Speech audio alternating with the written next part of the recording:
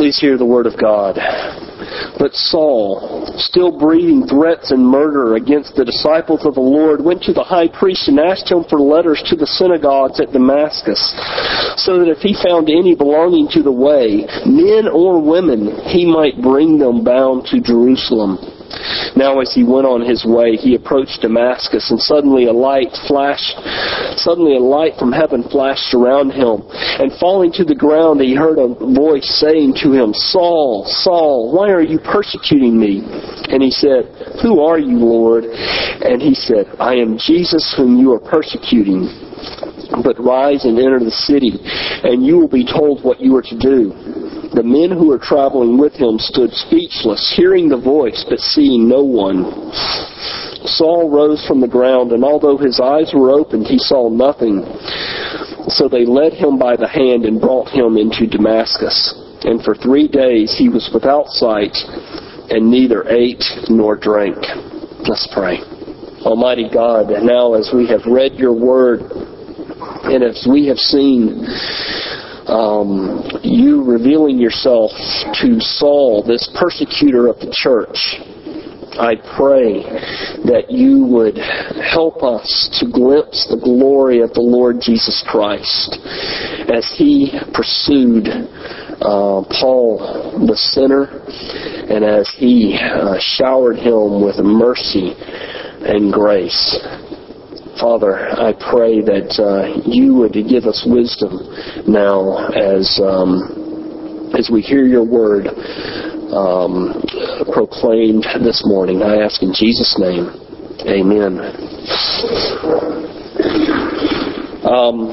As I was Friday night, I'm still struggling a bit this morning with this cold, so I'm going to continue to stay away from everyone this morning as much as possible.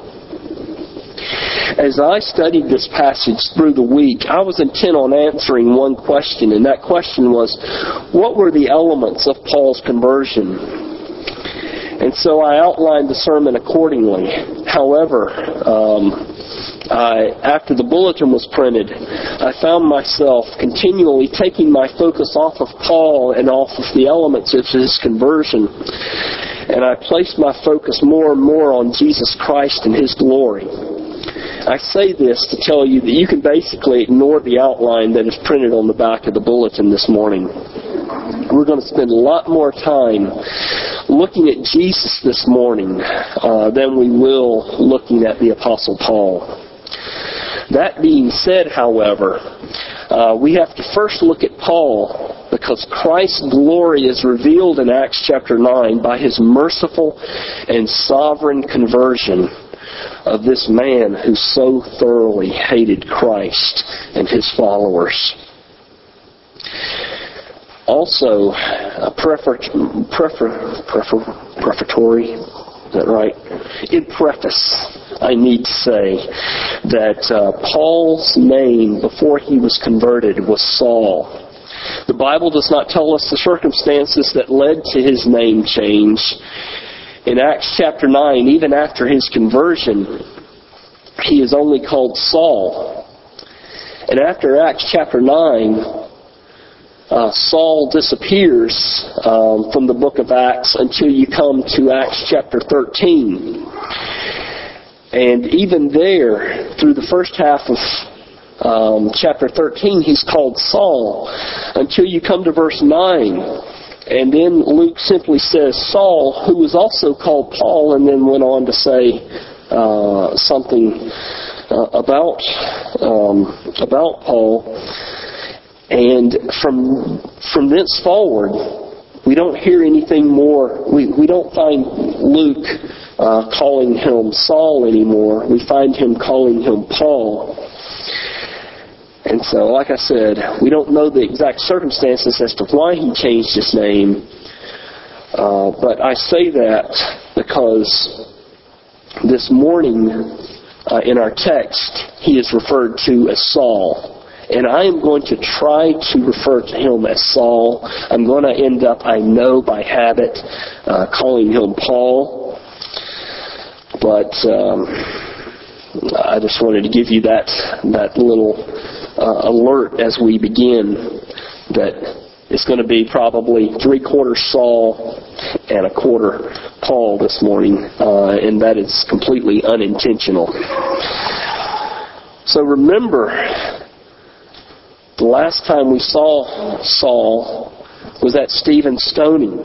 In Acts chapter 1 it says, Saul was there giving approval to his death. On that day a great persecution broke out against the church at Jerusalem, and all except the apostles were scattered throughout Judea and Samaria.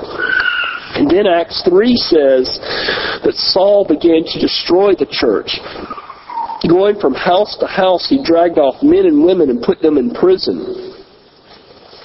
Saul was so zealous in his desire to destroy the church that he expanded the persecution, which he started in Jerusalem, and he expanded it out beyond Jerusalem. Christians, wherever they fled, Paul felt, must be pursued and rooted out. His desire was to drag them back to Jerusalem in chains. Paul, in his defense before Agrippa, in Acts chapter 26, recounted just how badly he hated Christians.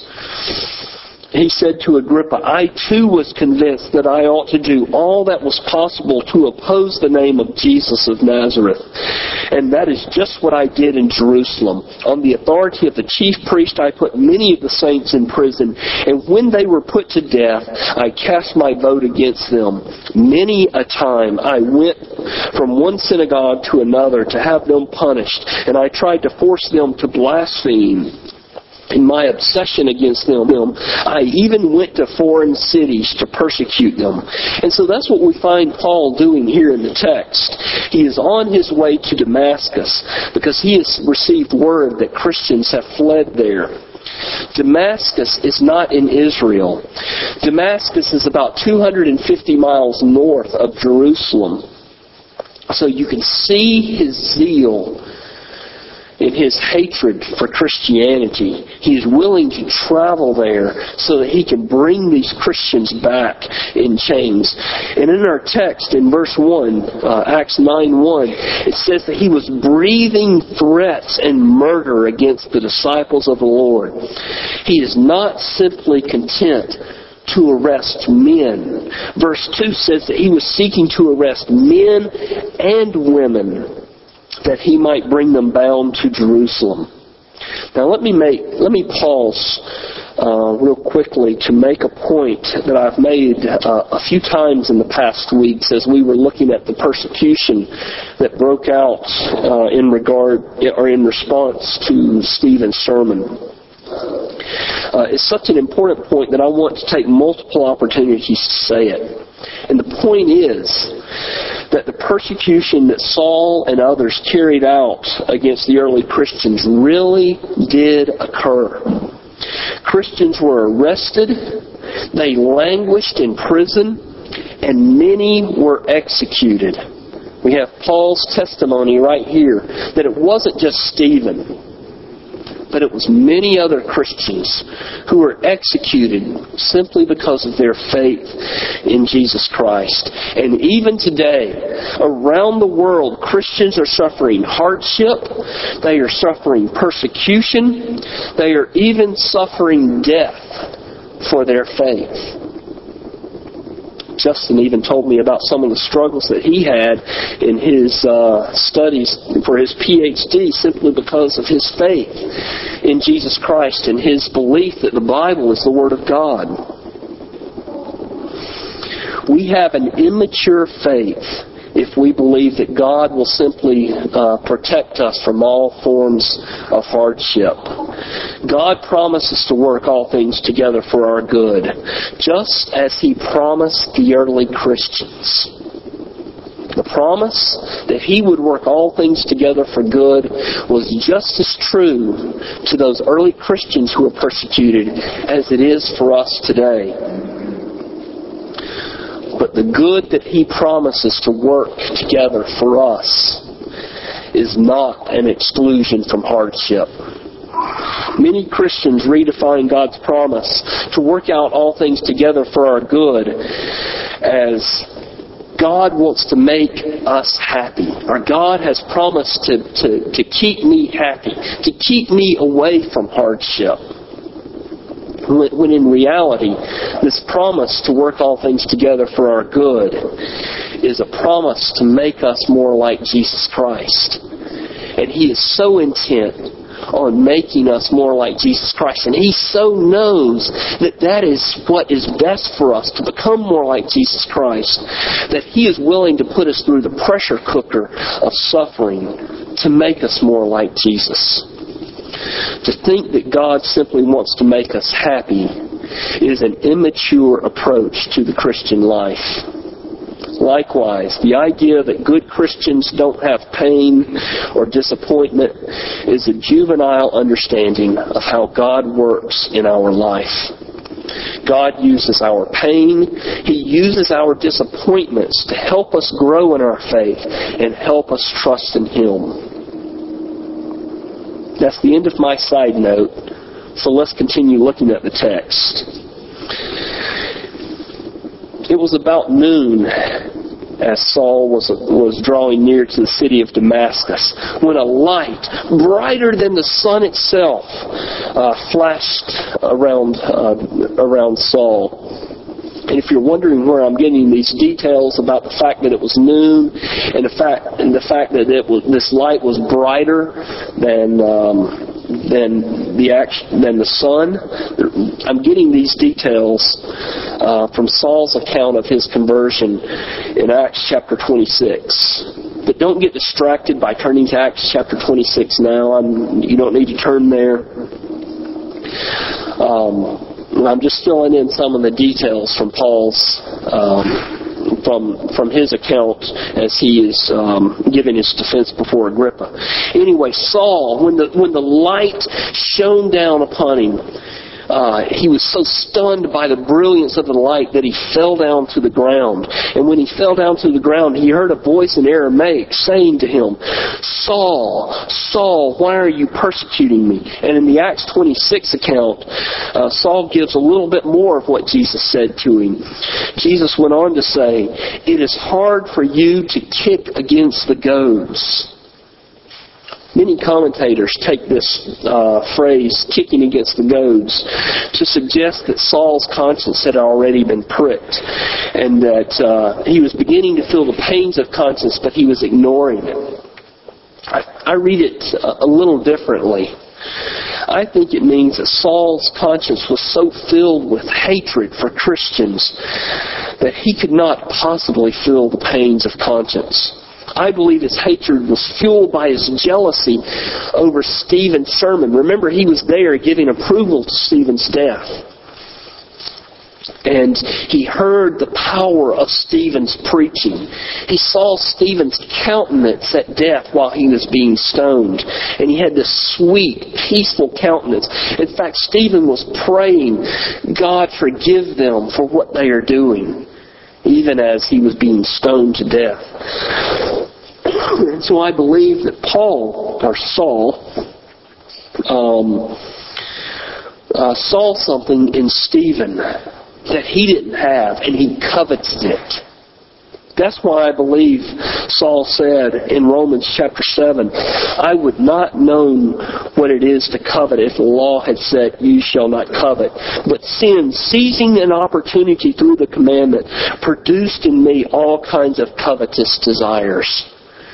And so, it's a little bit of speculation on my part, but it seems to me that this covetousness drove his hatred, and his covetousness was probably born out of his jealousy for the power and the peace that Stephen had, that Paul witnessed, that Paul himself did not have.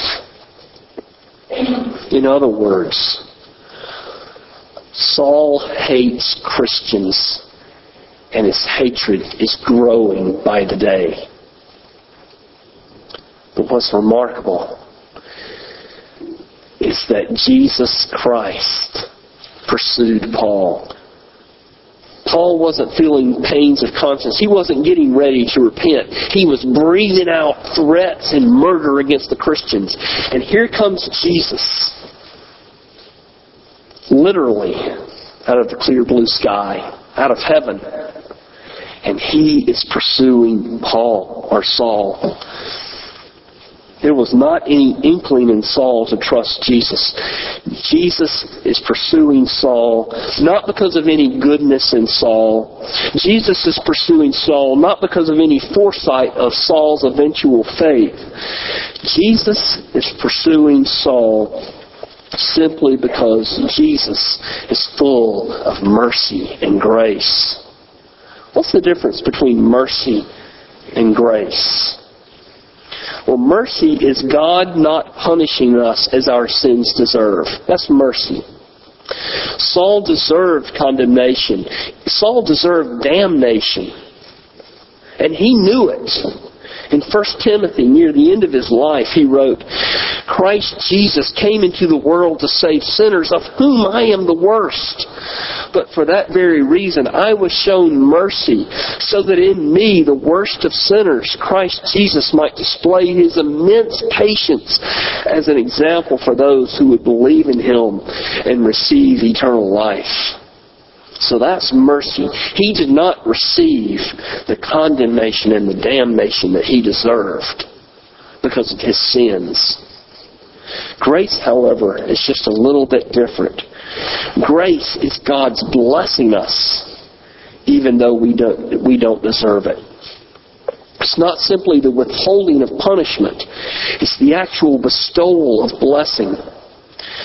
Jesus is not only not punishing Saul for his heinous sins, but He is giving him a relationship with God, which includes perfect righteousness and eternal life.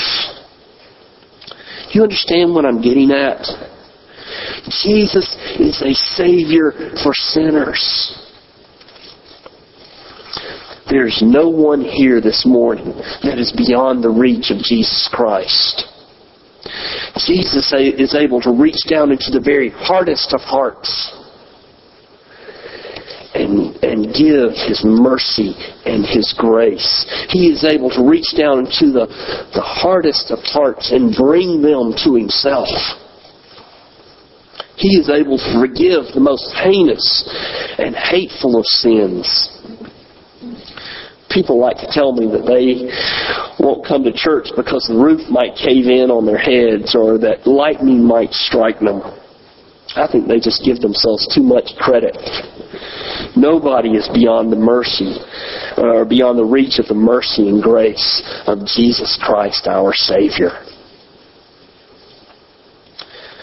Now that we've seen the mercy and grace of Jesus, I also want you to see the sovereignty of Jesus.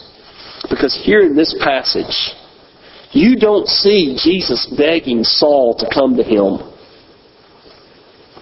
Listen to it. And falling on the ground, he heard a voice saying to him, Saul, Saul, why are you persecuting me? And he said, Who are you, Lord? And he said, I am Jesus whom you are persecuting. But rise and enter the city, and you will be told what you are to do. The men who were traveling with him stood speechless, hearing the voice but seeing no one. Saul rose from the ground, and although his eyes were open, he saw nothing. So they led him by the hand and brought him into Damascus. Where do you see, where do you even get a hint that Jesus is begging Saul to come to Him? Jesus is not up in heaven biting his fingernails hoping that Saul will pray the sinner's prayer. He answers Saul's question as Saul asks, Who are you? Jesus simply says, I am Jesus whom you are persecuted. And then, the very next thing he says is, get up and go into the city where you will be told what you are to do. Jesus doesn't say, you will be told what you should do if you so choose. That's not what he says at all. As if Saul had a choice in the matter. Literally in the Greek it reads, you will be told what it is necessary for you to do. Jesus doesn't ask Saul's permission. Neither does he ask him if he's willing to do it. He simply commanded of him, get up and go into the city, and then you will be told what is further what I am commanding of you. So what did Saul do? He got up from the ground and he went into the city. But he needed help. Why did he need help? He needed help because he was blind. I believe it is certain that the Apostle Paul, or Saul, when Jesus shone this light down, that he looked directly into that light. The reason why I know it's certain that he did this is because in Paul's letters, he tells about his conversion, and he tells how he saw the risen Lord face to face. And that was a requirement for an apostle, to see the risen Lord face to face.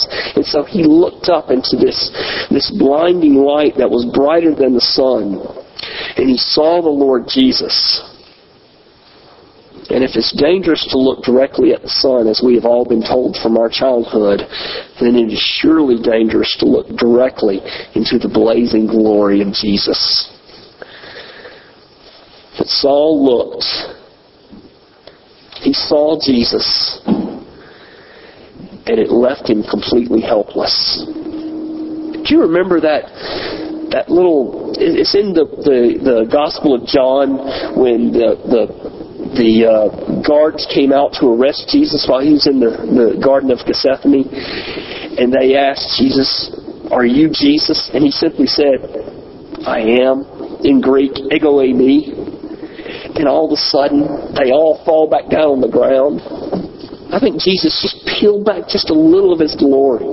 If he had shown them his full glory, they would have been blown into smithereens. And I believe that Jesus is revealing more of his glory, but not the full extent of it. And Saul is left completely helpless. He's blind, and he cannot even take care of himself. Abby has a hamster named Pepper, and Pepper is at the end of his life expectancy. However, instead of dying, he has suffered a severe stroke. And so he is blind and he is helpless. We have to take him out of the cage, and he just lays there. And so we have to hold him in our hand, and we have to hold the water bottle up for him to drink. And so he drinks the water, and we have to do this several times a day. And then we can take tweezers and pick out the sunflower seeds and hold them up to his mouth, and he can't even really grasp them with his hand, but he can chew on them and then swallow them. It's amazing how many sunflower seeds he can swallow in his mouth at once. But he's just completely helpless. And this pretty well describes the limits of Saul's abilities after this encounter with Jesus. Now, he can stand, unlike our hamster, but he could not eat or drink for 3 days, and he's left completely blind. I don't believe Saul was fasting out of repentance when it says that he did not eat or drink for 3 days. I believe, along with F.F. Bruce, the commentator, that Saul was simply in shock and was not able to eat or drink. I'm going to bring this sermon to a close rather quickly by making one point. And that point is, do not trifle with Jesus Christ. He is not someone to be taken lightly. He is not the heavenly bellhop that many think him to be. He is not weak and impotent. He is God Almighty. And the fact that he's full of mercy and grace does not imply any weakness on his part. The fact that he died to forgive sins does not mean that he winks at sin. 2 subpoints. The first subpoint is directed toward Christians. Just because you have trusted in Jesus Christ and have received forgiveness for your sins, do not take that forgiveness as a license for sin. The Bible says that when you commit sins willfully as a Christian, that you are taking Jesus and you are holding Him up for contempt. Hebrews chapter 6. God will give you the grace to say no to sin, no matter how badly you are tempted. 1 Corinthians 10:13. No sin has overtaken you except what is common to man. And God will give you grace. He will give you a way out so that you can stand up under it. This same Jesus, who is sovereign over salvation, who is God Almighty, who holds the entire world in His hands, gives you His power to say no to sin. Do not hold Him up for contempt.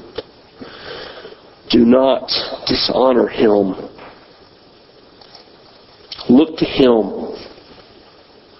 Seek His power, His mercy, His grace, that you may honor Him in your words, in your thoughts, in your actions. He's not one to be trifled with. And you as a Christian know it. And second subpoint is to non-Christians. Come to Him now if you have never come to Him. Don't kick against the goads any longer. He is a good Savior who offered Himself in the place for your sins. Why would you live one more day apart from Him? Let's pray together. Almighty God, I thank You for the glory of Jesus Christ that is displayed here in the conversion of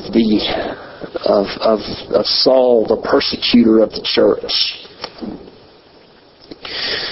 We thank You for the glory of Jesus that was displayed in our own lives by our own conversion, by Him coming and seeking us while we were only seeking to go our own ways.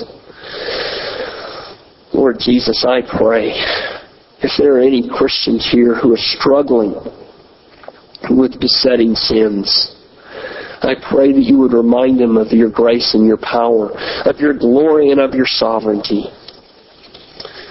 And I pray that You would help them to overcome, because You have made them more than overcomers through Him who loved us. Father, for any unbelievers who might be here this morning, I pray that You would draw them sweetly yet powerfully to Jesus Christ. I ask this in His name. Amen.